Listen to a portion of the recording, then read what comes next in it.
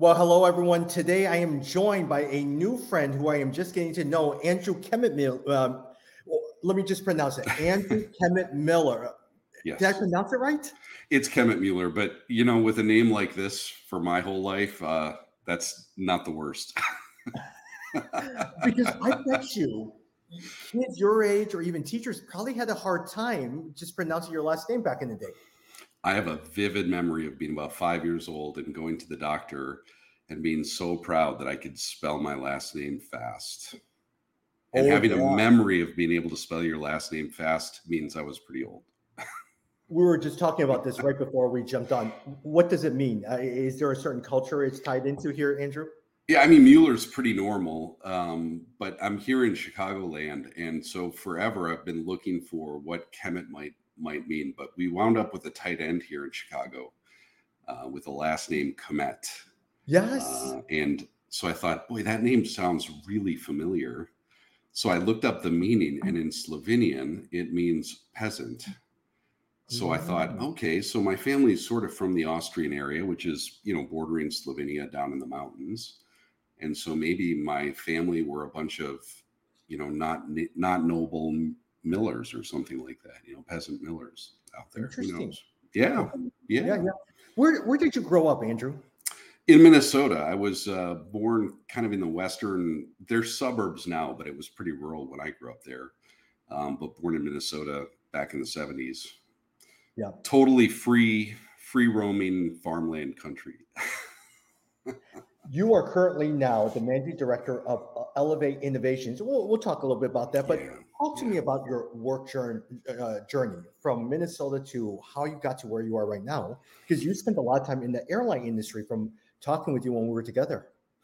Yeah, so I went to a small college in Minnesota called St. Olaf College in a place called Northfield, Minnesota, and I love their town motto, which is "Cows, Colleges, and Contentment." I always thought that was a fantastic motto for a town, right? And went to school there for economics and Asian studies, and thought in my time there that I would wind up spending time primarily in Asia doing work either with a think tank, doing economics work in a think tank, or working for a Japanese organization. And while I was there, happened to meet someone who became my future wife and changed my entire life plans in a pretty significant way. So decided, well, this is a little bit more important, or at least a lot more interesting than what I was talking about before. And we've been married since 1999 now with twin boys. So it worked out, I would say. Very good. But then got into telecom originally, was doing work in that area and in data technology. Mhm. And that got me into the airline business. So I worked for a company called Air Inc. from about 2001, right after 9/11, and helping them on Wi-Fi specifically, which is a background of mine, and then helping them as their head of research and development for about 5 or 6 years. And unfortunately, we built the credit card system on the airplane. So for everyone that buys meals on a plane, I apologize. Um, Oh, interesting. Okay, yeah, yeah. that was one, that was one of our projects, but we had a great team that was set up. And Tony, one of the things I love in business is the opportunity to work and build teams. Yeah. So the idea of working with technology is something I've always enjoyed doing. I'm a tinkerer from the beginning, but being able to find and create groups of people who are passionate and curious and being able to explore together and find these new ways of doing things has always been a passion of mine. So I worked in that business for a while and then, continued on for about the next 15 or so years in that industry. Yeah, yeah. You mentioned about helping people identify what they're passionate about. Did you notice that? I mean, looking back at your journey when you were a little kid, did you see seeds of that even as you were growing up as a youngster? Great question. So I was always the guy who put the group together or the gang together. Yeah. Where we lived growing up, behind us was a cow pasture, and one day the cows broke out of the cow pasture and into the neighborhood. Now you've got to imagine this is one of those 1960s suburban neighborhoods with the houses all neatly there. And when we saw that the cows had broken out, we thought we were the, young guns, to quote the old movie back there with Charlie Sheen and the crew. I mean, we hopped on our bikes and we chased those cows around the whole neighborhood. Really? Yeah, like we were cowboys. And so, from the beginning of my time, it was always about kind of getting people together and trying to do things that somebody's maybe never done before or something exciting. So yeah, I think the seeds were there. But the one thing that's interesting as you get older in your life and have more experiences, learning how much you start to care about what others are doing and Yeah. less about the stuff you're bringing into it. Yeah, yeah, yeah. And it's interesting because you, of all your memories as a kid, that memory of the cows stick out. Like, for instance, even Mm-hmm. for me, I asked you that question because even as a younger boy, it wasn't just playing with my toys, my GI Joes and Right. Transformers. It was forming and building their little bases and headquarters. I was always fascinated about how to build Right. it. After that, I was done. I was ready to move on, and I wanted to rebuild it again. And I started realizing I enjoy building things. Yeah. I love the idea of not doing something the same twice.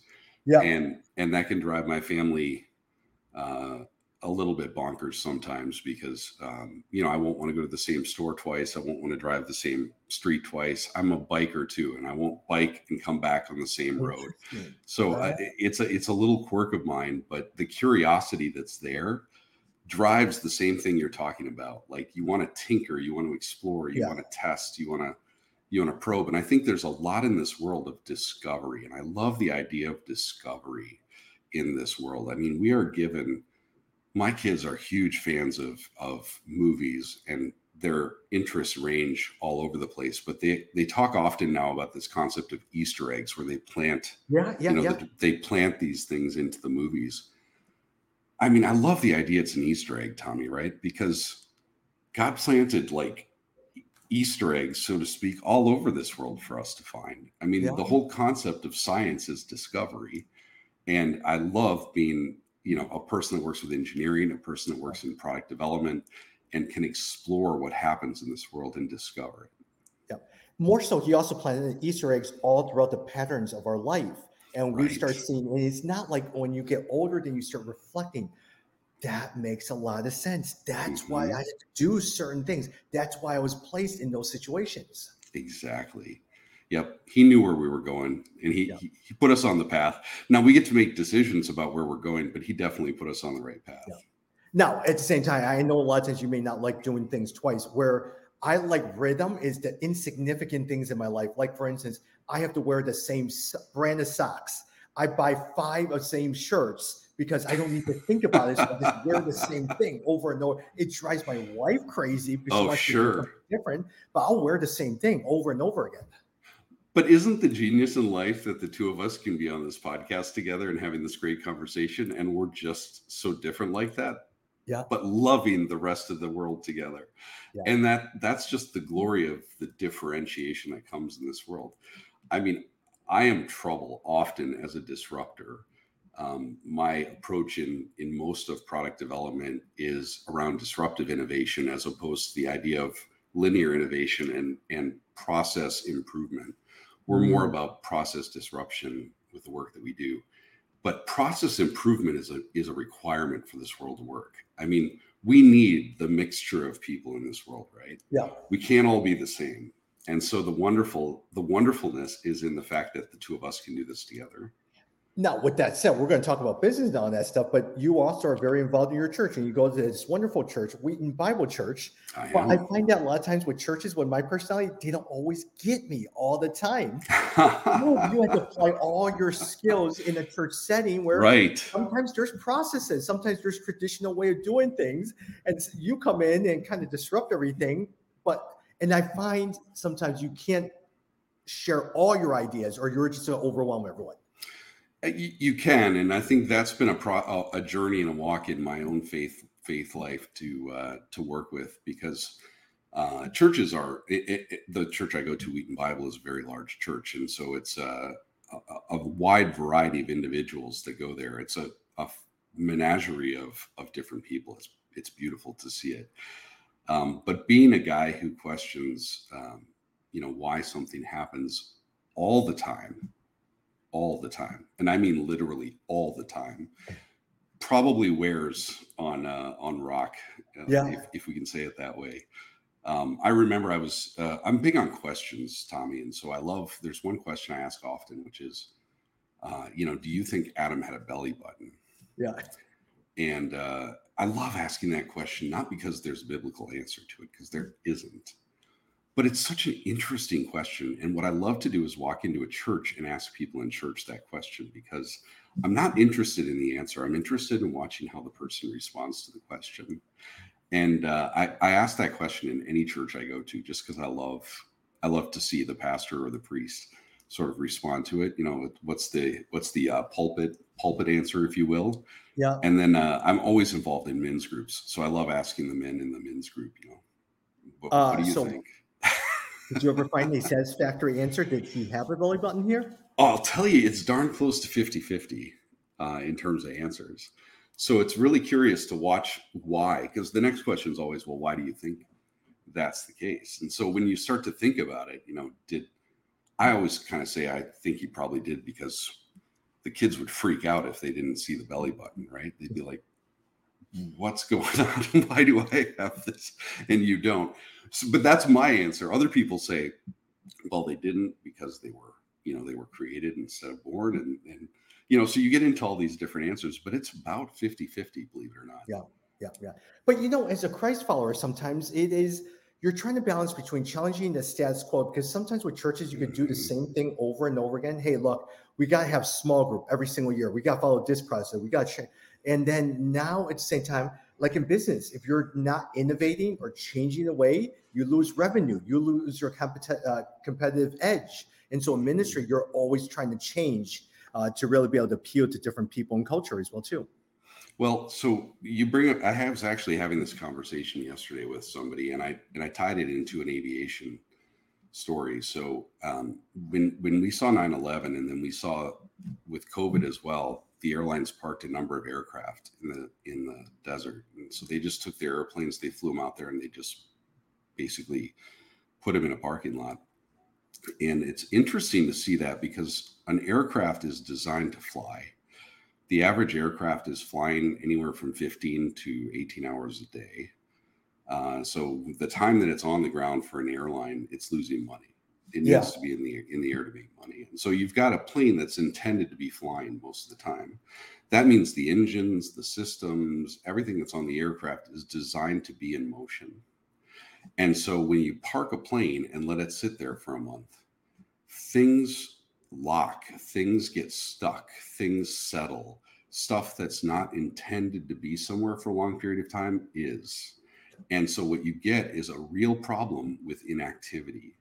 And I was using this example to talk about, even in systems like our church, when we do something the same way for too long without really sort of spinning it and getting it checked again, we kind of get locked into something and do it the same way.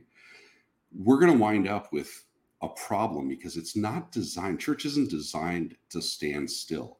Yeah. Church is designed to spin energy. I mean, this is an engine of incredible power for God, right? And it's intended to spin and have all this thrust and propel people and move things forward. And if we get stuck without a lot of forward activity or checking on what's going on, we can have that problem where we get stuck and the engine won't work anymore. And a bunch of the aircraft that were parked had a lot of maintenance that needed to happen because they sat there too long. Yeah. And it happens. I mean, you and I have talked to even global missions. Is the whole idea a lot of times is, hey, you're going to go out to raise support and you're going to be a missionary. Right on. Or a lot of times you start a business because you can't get into a country, but you didn't care if it made money or not. The thinking is why shouldn't we make money? Why shouldn't we create a project that people, and so that way of thinking some of those things. And then now many people from, let's say, Indonesia or Malaysia or something are now coming to the universities here and going back. Yep. How do you get those guys who are locals to launch businesses and fund some of those things? So it's a different way of thinking through some mission. Tommy, that's the part I'm the most excited about right now, is what you just talked about, which is the idea that we have a real Gen Z, if you're speaking English in Indonesia, but but Gen Z, or I guess Canada as well, right? But we have a real interest in this generation, a passion for participation of active, a passion for activism, a passion Correct. for action, a passion to move forward. And I can't imagine that energy comes from nowhere. Yeah, yeah, The size and the scope of it, there's a groundswell behind it that's propelling people forward. It's coming from somewhere, and we have to respect the idea that that's coming from somewhere. And so we see this, and we see the youth come with this energy and this drive. How do we, as people who have a little bit more experience in this world, find a way to give them the opportunity to do yeah, something themselves?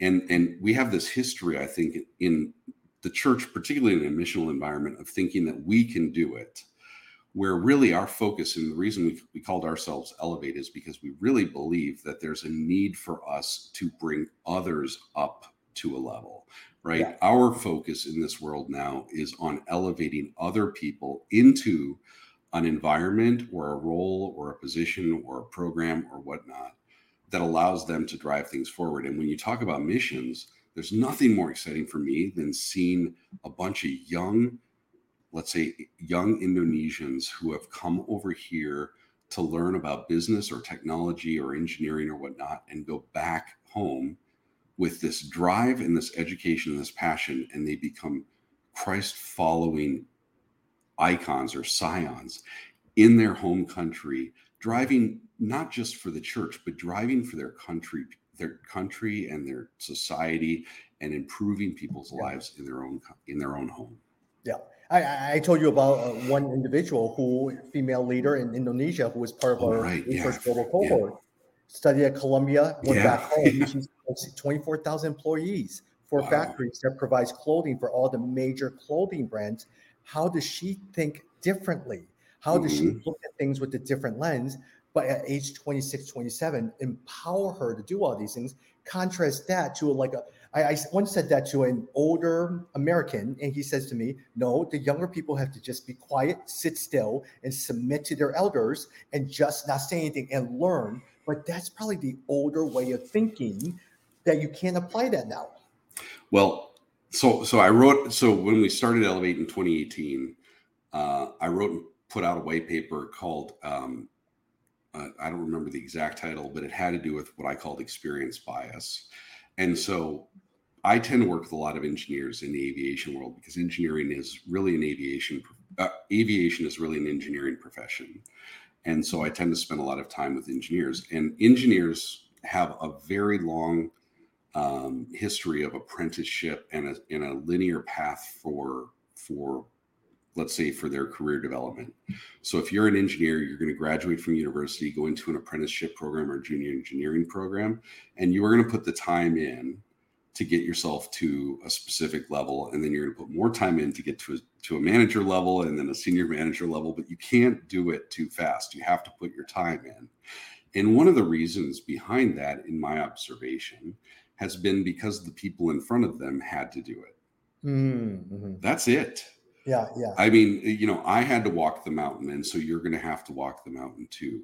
And I think that's dangerous, but it's also perfectly rationally making sense to me. If you've had to go through, like my grandfather had a farm, yeah, right? And, if you're going to learn how to milk a cow, the best way to learn how to milk a cow is to watch somebody milk a cow. I mean, you don't just walk up to a cow and try and milk a cow, right? There's some knowledge that you need to have before you're going to do it.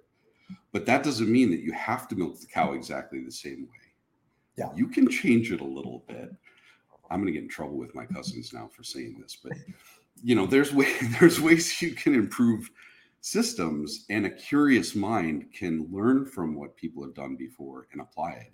And I think there's beautiful, beautiful abilities to share across cultural boundaries Yeah. just like that. And it's not about having local missionaries only, or having expats come in and do everything. There's a wonderful way to share and work together and intertwine this into Yeah. something that's phenomenal. But I find even with we're about the same age. As you're more of an older white American, you Mm-hmm. have to give away power and show that you're giving away power, Mm-hmm. because the American brand still holds a lot of credibility around the world. And when you walk in, they'll defer to you now as the the leader, you're going to have to show what it means to build into them, develop the confidence, have ownership in those things. And I think a lot of times that's probably key for us versus it's so easy to tell people what to do. Yeah, it's really funny you say that because I've never ever actually felt that way. I've worked internationally for my entire career, and so I never actually feel I have a whole lot of power. And I didn't grow up in a family that had a whole lot of wealth or income, so I didn't really kind of develop that. And when you're actually, if you really want to know the truth, rural parts of countries are probably the most flat, sociologically the most flat cultural groups that there are. I mean, everybody's exactly the same, at least in the US when we start talking about farming culture. And intentionally so, they'll knock you down a peg if you try to jump up a little too far. But where I'm coming from now in terms of being able to share out, it's a passion from the inside, Tommy. I mean, I feel it because we have a savior that came down who was infinitely better than we were and didn't take on any airs about it. I mean, he came down and we couldn't compare to his toenail, and he still made us his best friends, and he still hung out with us, and he still spent time teaching us even when we wouldn't listen. He was infinitely patient. I mean, he went by rabbi teacher, right? I mean, like, if we're going to follow this guy, we have to feel this humility in teaching others, because that's really what his mission was in the end. And he somehow had to get in a bunch of fishermen, tax collectors, and a variety of different people who saw themselves as significant to really be able to learn to work together as a team. That blows my mind. Anyone who's tried to put a team together, if you started to list out roles and responsibilities and you try to match up the people that he brought in, you would never make those two. I mean, there's no way speaking from a corporate perspective, there's no way you'd ever match those two together. He had something extra. That's an easy thing to say.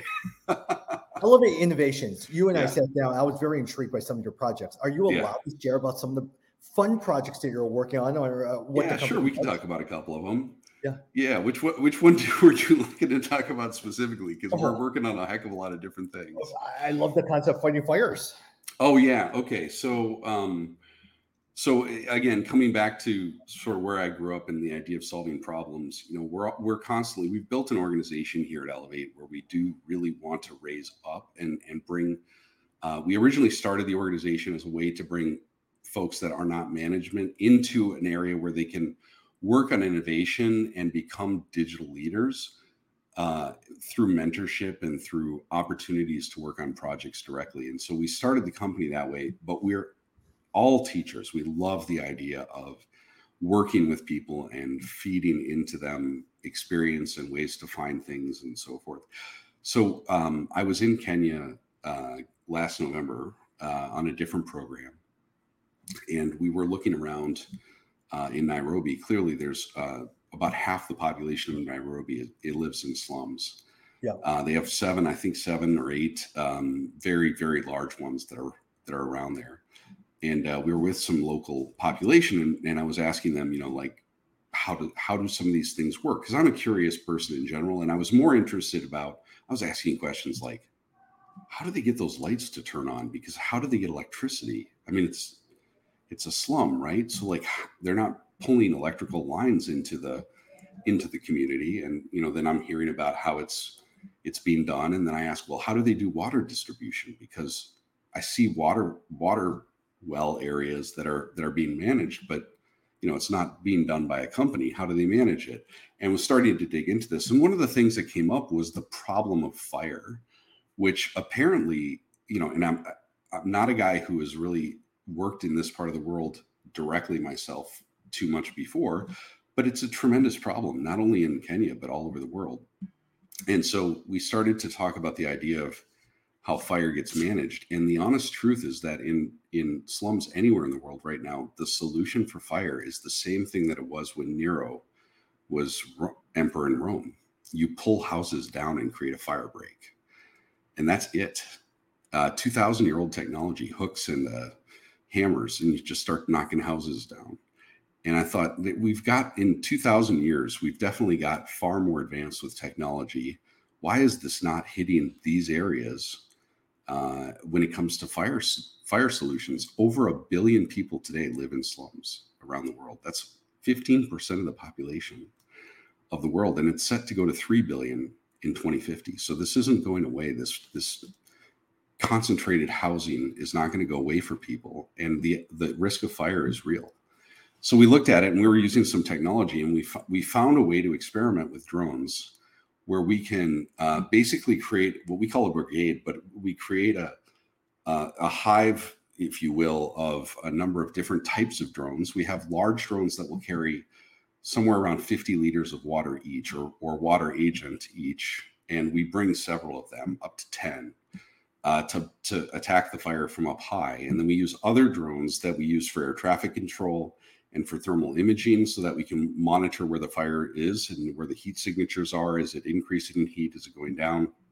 We have some other technology we're using from Thailand and some other places that are able to attack the fires. But the idea here is that slums are impossible to work with because the source for water is too far away for firefighters to bring in their equipment, and the streets are too narrow. But the drones, we're able to drop over 1,000 liters per hour of material on the fire to be able to at least bring it down to a level where we can then attack it with other agents as well.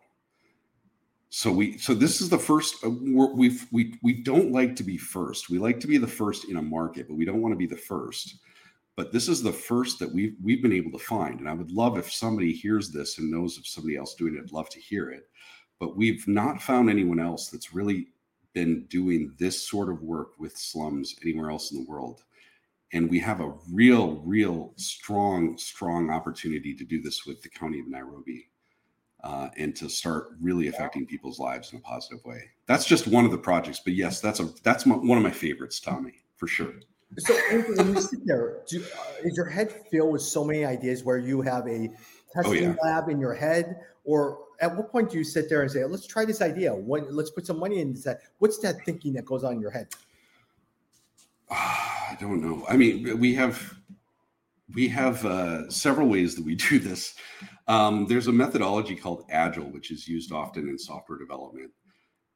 It's so if somebody is familiar with being a developer or a graphics designer, Agile is a word that they're used to using. But the idea of Agile methodology is that you're going to want to set a journey, not a destination. And so we talk often about the idea of a project versus a program. A project is always something that has a beginning and an end.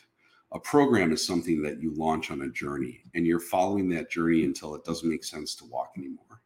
And then you probably wind it down. Agile is about the journey, not the project. And so we take innovation in that methodology. So we use Agile methodology in our product development or our planning and how we do ideas. So we throw a million ideas. We've got a project list of 70 some different ideas, different potential things that we could work on that's sitting there that we come to every so often and pull something out and say, let's go check this out for a while. But then we live on it only for a short period of time. Now, if it continues to make sense to keep going, we do. If it doesn't, we throw it back up on the shelf. We grab another one down. We start playing with that for a while. So we have like the biggest ADHD organization, I think, that you can imagine. We're testing stuff, we're researching stuff, we're playing with stuff, we're launching things, but we don't do it in a straight line. We're doing it up as a prioritized group, right? So whatever's demanding the most attention or should have the most attention in the moment, we do it. Got it. And when you do that, there's a certain type of team member that you have to hire, right? Because not a lot of people can function in that environment. Like, what's the type of personality that works best for you? Well, teams are awesome because when you build a team, you want to build a composition that's not all the same, right? You don't want a homogenous team. You want a team that's got real diversity. And so we often talk about the idea of experiencers versus planners. And that's one way that we look at it, right? So when you imagine trying to climb a mountain, okay, Tommy, I know you're an adventurer, so we're going to talk about a mountain for a minute. But if you imagine like climbing a mountain, okay, and there are two types of people. We're being very general here. Two types of people. That's it in the world. Now I'm in trouble by everybody, but we'll just go that way for now. Okay, so we have an experiencer and a planner. A planner wanting to climb that mountain will do what? They'll look at the library. Now I'm old. They'll go online, they'll search, they'll try to figure out, okay, what are the best paths up the mountain? What kind of equipment should I bring? Do I have the right clothing? Do I have my phone in case I need to call for help, et cetera, et cetera, et cetera. They go to climb the mountain. And then when they get to the halfway point of the mountain, there's a log that's covering the path, and they can't go any further. A planner at that point will usually reverse course, go back and have to replan a route because they've now had their plan disrupted. Planners, however, are really good at bringing all the good stuff to the party. Okay, now that you have an experiencer is sitting at breakfast, looks at the mountain, and decides to walk over and go up it.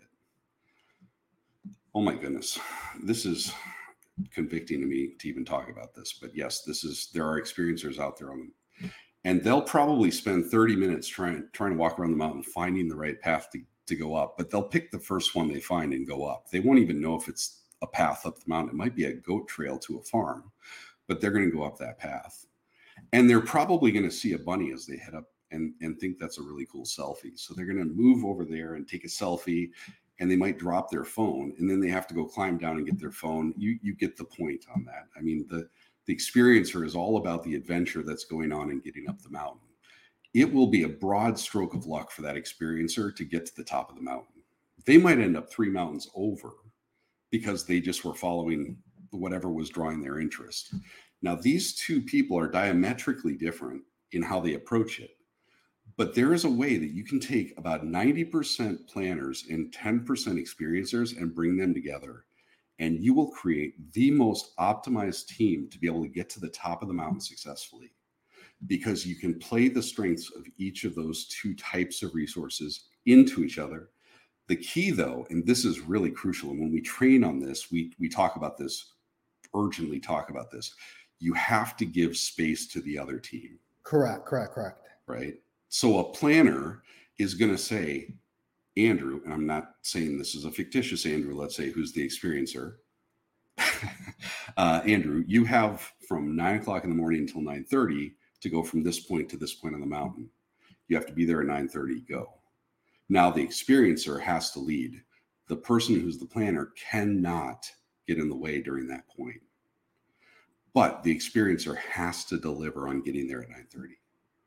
Right? So there's this trust bond and there's this engagement between the two different sides. And if you can get a team to do it right, it's perfect. People climb the mountain with more speed than you'll ever find, and they do it successfully with anything thrown in their way. And it's not just a mountain, it's life.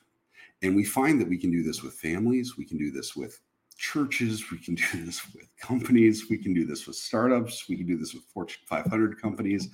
It's not just the experiencers and the planners, but it's the engagement between different types of people and personas, and being able to get them to engage together and work as a team that matters. But at the same time, wouldn't you say you need a team leader like yourself who lives in both worlds? Now, one system, but who knows how to get everyone working together and learn how to communicate. So you have that biased project manager, whatever it is, who understands both worlds. You have to have somebody who is willing to push the first watt, right? So the person who is willing to take the first step is your team leader. That is something you can't train. You need to find a person that can do that. Correct. And there are more people out there that can do it. This maybe I'm speaking beyond you on this, but there are more people out in the world who are able to do that than do today. They just haven't found their voice yet. Yeah. There's a fear or something other than that will stir inside of them and keep them from taking that step. But man, I'm telling you, like, those individuals are precious gold in this world, because we spend so much time thinking about it, and really acting is a great thing to do. So I always think James sort of gets a raw deal in the Bible, because he talks about doing things. But like, I tend to live a lot on the idea of seeing truth, or trying to identify facts or what's real going on. Because I deal with research and development and new products, I have to find and discover things that exist. And so in that, I find action drives reality a lot more than words do. And so finding somebody who will be willing to act is always the first step, Tony. in any of these successful programs, for sure. Yeah. So in some sense, even as you look at an example, you had to use Nehemiah, who was a cupbearer to the king. Yes. He looked at the walls, Love that. the walls. Oh, I love that. That's better. Networking experience, all that stuff to get all these guys to creatively work together to build this wall. Yep.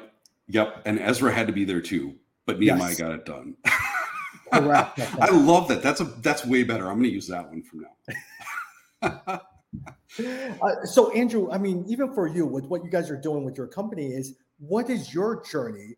Is there a place that you want to end up at the end of the day? Are you creating all these things to create revenue? What are you hoping to accomplish through all this? Yeah, fantastic question. I mean, we have a portfolio organization, which means that we're as committed ourselves to being diversified as we are about finding ways to create diversified teams. And a big chunk of our organization is what we're calling low profit humanitarian work. So we're very interested in, we don't want to say nonprofit because I think there's a stigma in terms of business communities around nonprofits. And we are not a nonprofit in the traditional sense. But we're not interested in trying to turn some of these programs into revenue producing vehicles for Elevate either. We want to create new products, new systems, but more importantly, new applications of groups and individuals. So we're on the human side of digital transformation. We want to get people tied into this. And so our objective is not about creating revenue for ourselves, but about finding ways that we can help organizations implement, adopt, and transform using this new technology. And we're really more about doing that on the front end for humanitarian organizations right now than I think we are in any other way. Yeah. And we talked about this. Part of this podcast that we're doing is going to be shown throughout all of the Wheaton network for students to sit there. You have the Indonesians on it, but some of our students at Wheaton College are sitting there and they're trying to figure out what major to get. Now, what would your advice be for them? Wow, what major to get? Or mostly in terms of life, like as you try to figure out what to do with your life, where to go with your life. How do they think outside the box, like how you lived your life? So it's interesting because I have twin sons who are headed off to university this fall for their first year. And so this is sort of a meaningful question personally, as well as just sort of a general question. But I would say that the conversation I've had often with younger people as a manager and as a business person is that my experience with education is that it teaches us how to be the right person. And one of the things I love about Wheaton College is the idea that it's really determinedly focused on the individual as a person and training the individual to be a productive person in this world. And so learning how to do, I don't know, high level calculus or being taught engineering skills is super important. And I would never diminish that from a vocational perspective. But I think the most important thing is to figure out who you are and how you learn, because learning is a full-time job for the rest of your life. You don't finish at the end of college. You're going to have to be a learner, and especially now with AI and all the other technology that's coming, Tommy, the world's going to be so different in 5 years. It would be dangerous to say, do this. I think it's find a way to become a permanent student for the rest of your life that you enjoy doing. Yeah. And helping them how to think through some of those things. Right. Even if you fail, that's fine. What was your thought process in thinking through some of those things? Oh, yeah. And I mean, look, I had economics, Asian studies, and Japanese majors in college. I was for a guy who's as creative, and I was a singer and played sports and did everything else too. But that was like total linear career path, right? Yeah. So everything you've heard on this podcast up until this point has been this creative bounce all over the place. Yeah. In college, I had a straight line, and then I abandoned all of it at the end to chase a different opportunity, and it was worth every minute. The thing I walked out of St. Olaf with was the opportunity to understand how to read, how to think critically, and how to be able to communicate. Listen to people as part of communication, being able to listen and be able to respond with information and process and create teams. Yeah. Okay. One last question. You talked about twin boys as well too, going to college. Do you manage manage or train each of your boys differently, like in some Oh, sense? for sure. Yeah, How for do you manage sure. those guys to think through some of those things? It was a surprise for us to have twins, and when we found out, and I'm probably getting in trouble for saying this, but I was like, cool, this is gonna be a science experiment, nature versus nurture sort of thing, right? Because they're gonna have the exact same life growing up. So what's gonna be different? And they're fraternal twins. They're not identical twins, but I'm telling you, boy, watching the personalities, they are completely different personalities. Watching them grow and mature and become who they are has been fascinating because if you're not a believer before you have children, watching a child develop into a young adult is more than a minor miracle. Yeah. I mean, there is a spark of a soul that you watch mature and develop that you can't prove is anything other than divinely created, because they are two people who have had the same life growing up from day one until now, and they are so wildly different and exceptionally incredible in their different ways. And that is not because we split them up and taught them differently. It's because they are who they are on the inside, because they have a creator. We're just the parents who are their first and probably most significant teachers. That's all we are in this situation. Yeah. Andrew, thank you so much. I learned a lot from you. And look, it's 41 minutes, all right? And so Yeah. keep doing this again, and we're going to have to do this again soon. Well, I'm telling you, man, like getting to meet you in the last couple of weeks and having the opportunity to spend this time together, I'll be back anytime. You're a great guy. I'm having fun, man. Well, I think a lot of times talking with you is because a lot of times I find within the church world, they don't know what to do with someone like me. And so sometimes I get sidelined because I'm kind of off on all these different journeys. Right. And I don't follow a rule or a playbook. So half the time he said, yeah, we have no idea what to do with you here. That's great. They didn't know what to do with John the Baptist either. And he kind of came out okay. Yeah. All right, Tommy, you take care. Talk soon.